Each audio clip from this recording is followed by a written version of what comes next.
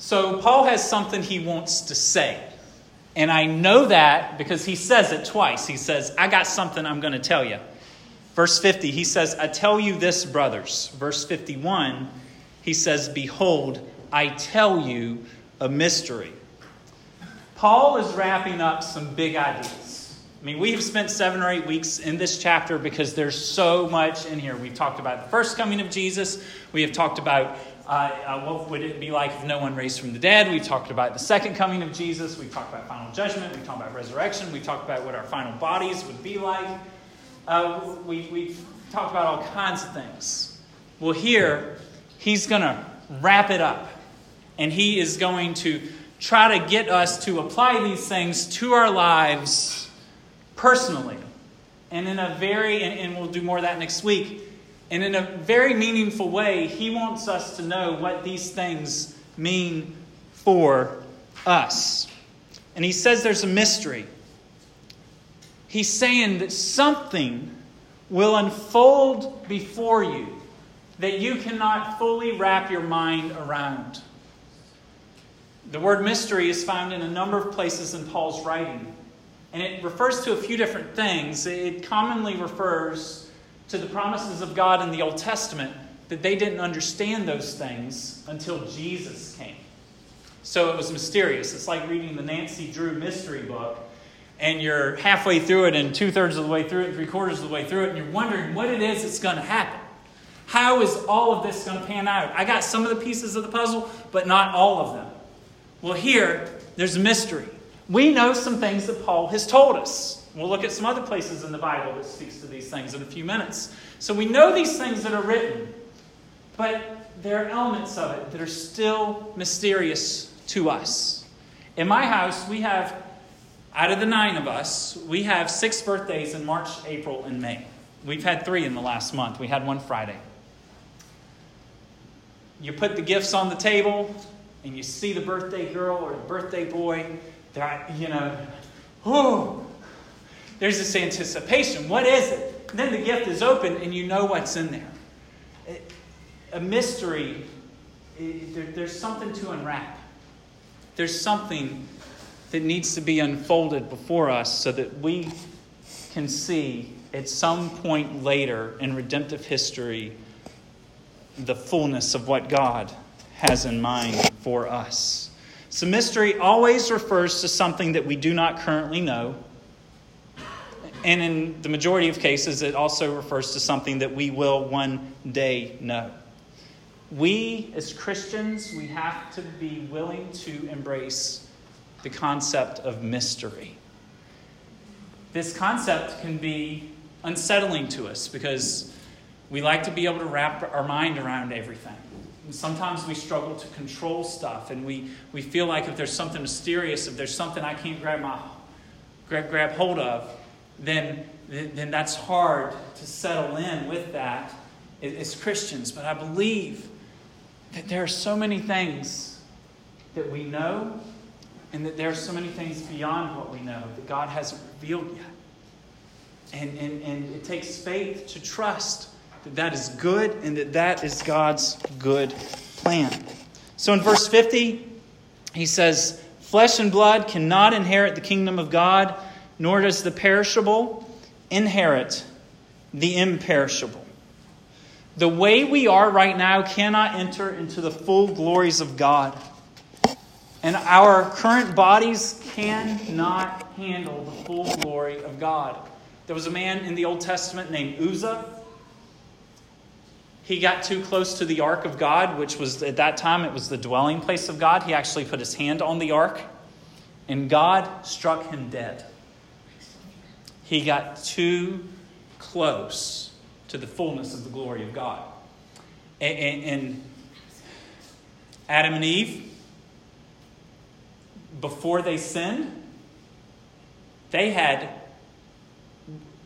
just incredible fellowship with God.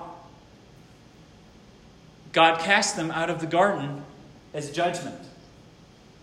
And they never could experience him the same way again in that life, the way they did before they were cast out of the garden. God's holiness, His majesty, His glory, and His beauty are infinite. And our current physical body can't handle it because of the corruption that is within us. We get to verse 51. He says, here's the mystery. We shall not all sleep, but we shall all be changed. In a moment, in the twinkling of an eye, at the last trumpet, for the trumpet will sound, and the dead will be raised imperishable, and we shall be changed. So Paul has spent a lot of time talking about the dead being raised when Christ returns. Here, he turns his attention to what will happen to those who are alive when he returns.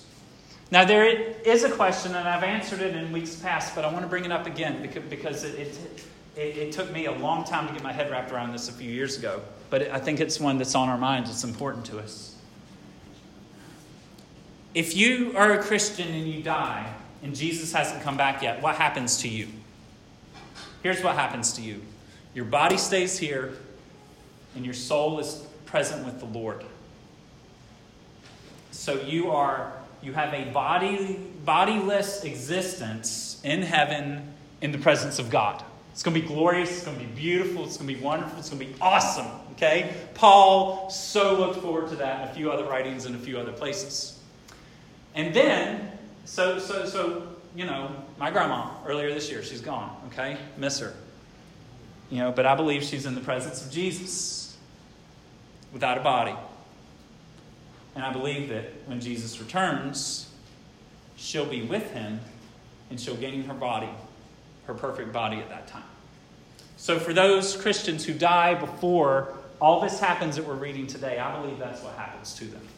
And that's a very popular interpretation of this teaching. Very common, very widely accepted. But I think in verses 52 and 53, we really see Paul wanting the Corinthians who are alive at that time and us who are alive today to know what's going to happen if you're alive when Jesus comes back. So we're going to be changed. That's really exciting. In a moment, the twinkling of an eye at the last trumpet. Now here we have this idea of trumpet. Let's read 1 Thessalonians 4, verse 15 through 17. We'll learn some more. We tell you this directly from the Lord. We who are still living when the Lord returns will not meet him ahead of those who have died. For the Lord himself will come down from heaven with a commanding shout. I think it's going to be loud. With the voice of the archangel, with the trumpet call of God. We've got another trumpet. First, the believers who have died will rise from their graves. I was just mentioning that a minute ago. Then together with them, we who are still alive and remain on the earth will be caught up in the clouds to meet the Lord in the air. Then we will be with the Lord forever. So that's kind of a parallel passage to what we're reading in 1 Corinthians 15. Many of the same ideas. Now this idea of trumpet. In Numbers 10, Gene's comment referenced this and a few other passages like it. In Numbers chapter 10, verses 1 through 7, we find God commanding the Israelite people to make 2 silver trumpets. And these trumpets were very important. These trumpets had a purpose. The Israelites had been delivered from slavery in Egypt. They were on their way to the Promised Land, which is kind of like a picture of our life currently. But God said, make these 2 trumpets. And there were 2 reasons that they were to make these 2 silver trumpets. There was a certain sound that they were to make if all of the Jewish people were supposed to gather together. Isn't that interesting? God's going to gather all his people together. We're going to hear a trumpet then too. But if there was supposed to be a meeting, the leaders of the nation, Moses in particular, and the priests, they would blow the trumpet. And everyone would know, we got to go get together. The second reason that we see that in Numbers, or the second thing that they did with the trumpets in Numbers, was if it's time to move to a new spot. That period of their history, they were in one place for a while, and then they moved to another place. It was very much a nomadic lifestyle. Well, here, or what we see when God's going to call us up to him.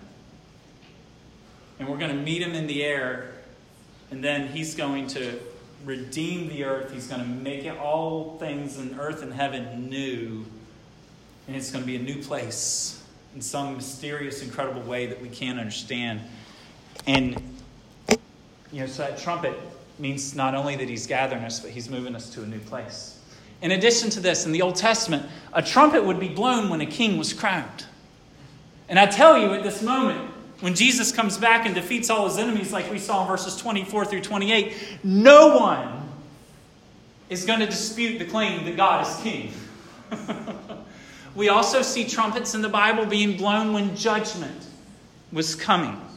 We see this in many different places. We get to verses 54 and 55.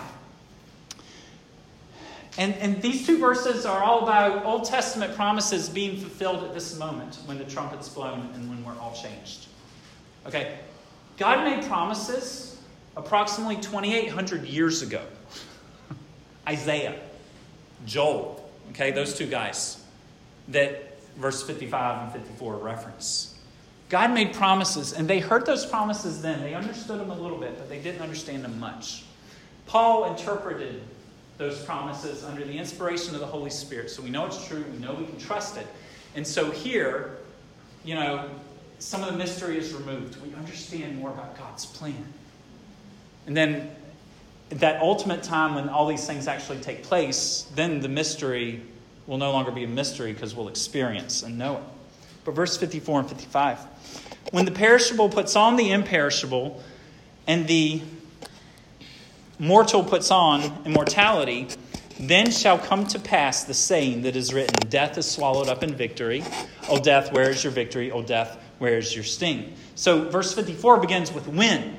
So when these things happen, then shall come to pass the saying that is written. In the New Testament, we see it over and over again, as it is written.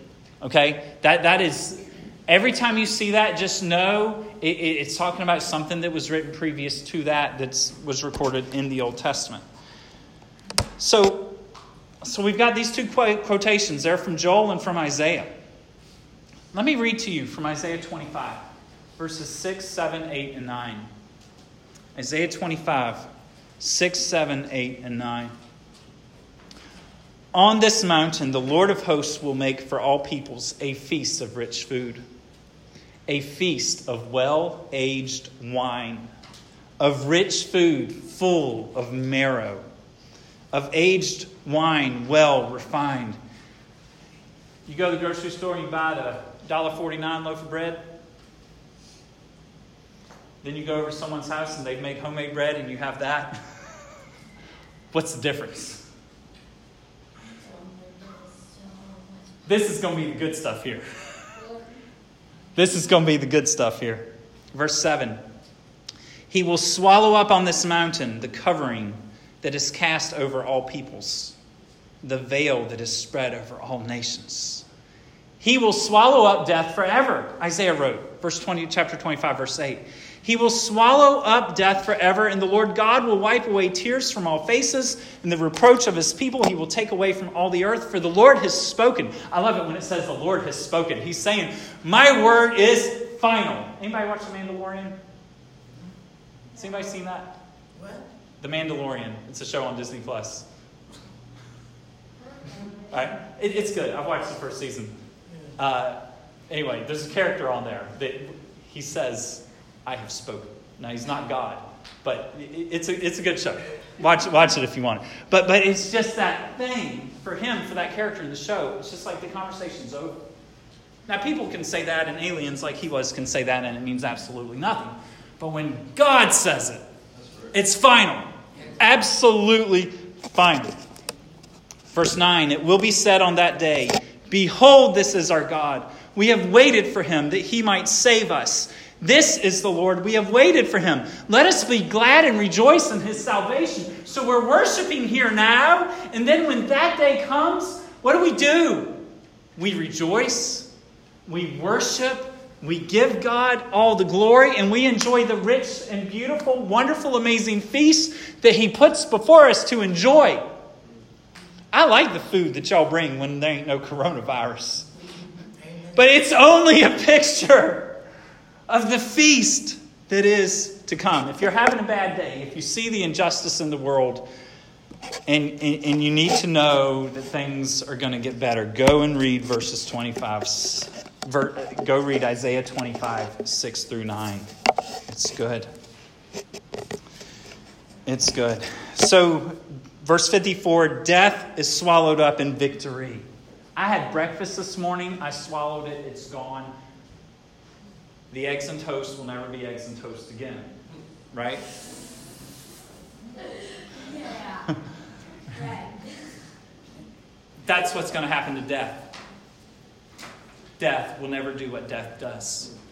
Again, it will be over. And what we see in verse 55, "O death, where is your victory? O death, where is your sting?" It's almost like God is picking a fight with death. It's like I picture God is not unjust in doing this like they were in middle school, but I picture like the worst days of middle school when someone just picking on someone. What you got? You ain't going to do it. You can't do it. You're not going to do it. Here, God is saying to death through the prophet Joel, which is where this comes from. God is saying to death, who else are you going to sting? Who else are you going to harm? Where is your victory? Where is your power? God is saying, I have defeated you.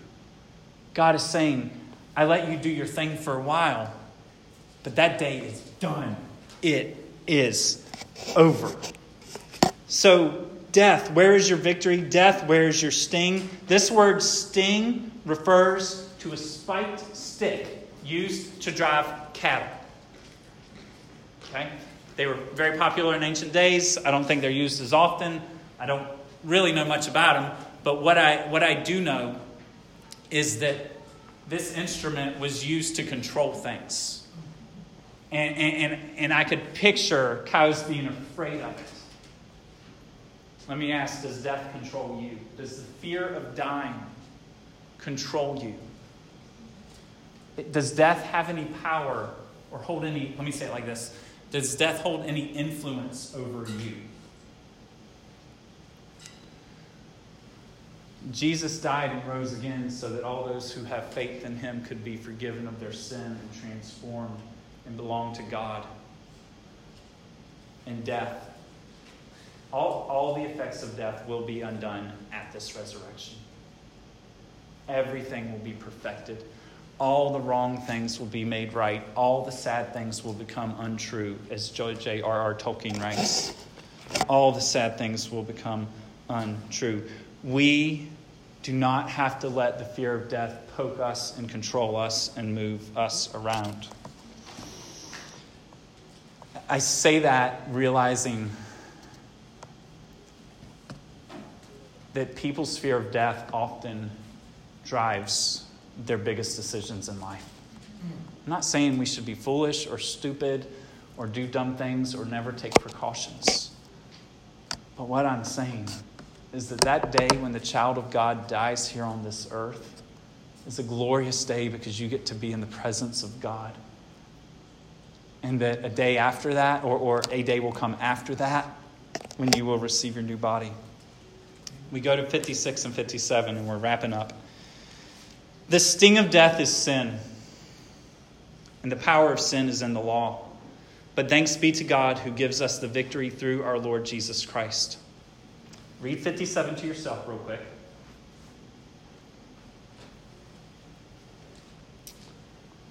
If you're a Christian, that's what's true now. Read verse 56 real quick.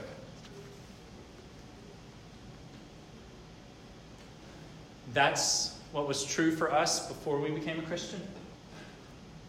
And that is what is true for the world that doesn't know Christ. The sting of death is sin. The power of sin is the law. For us, death no longer stings, and sin no longer overpowers.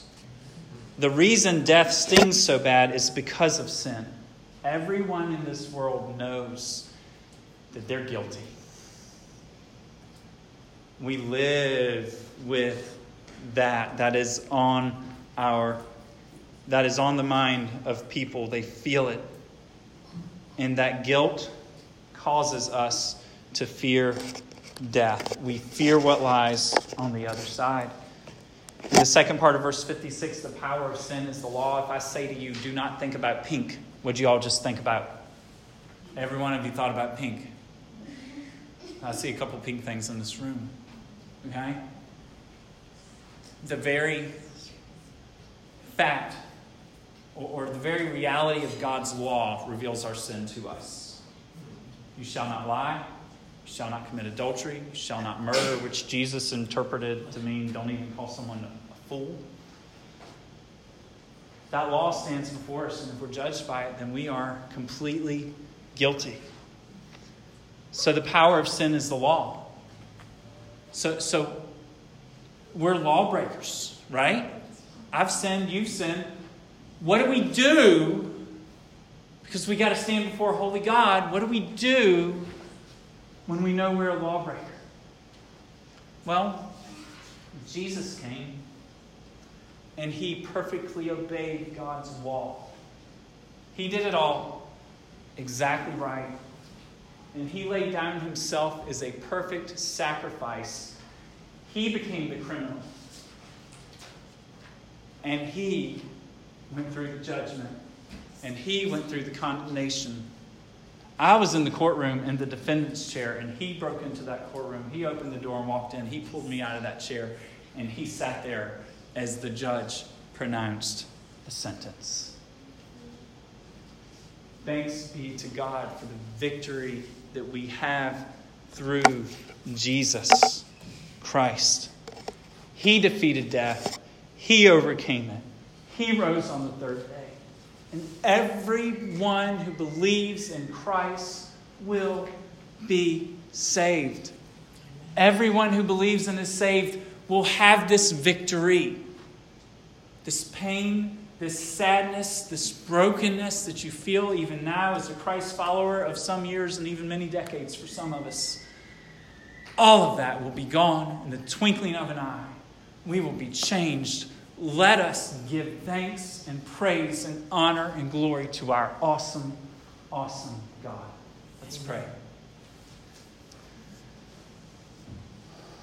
Oh, Father, I thank you for this word. I thank you for these truths. I pray and I ask that you may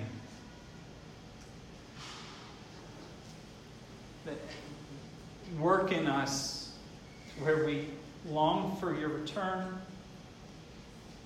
and where we live our lives according to your word. I pray that thanksgiving would characterize us in powerful ways. God, I pray for anyone here today who doesn't understand the things that have been taught today, and I ask that you may grant understanding. I ask, God, that you may teach these truths. I ask, oh God, that there would be incredible awakenings in our souls. God, as we come to the table, we thank you for sending Jesus to die, to be broken, to be poured out for sinners. God, we praise you, we honor you, and we glorify your great name. Amen.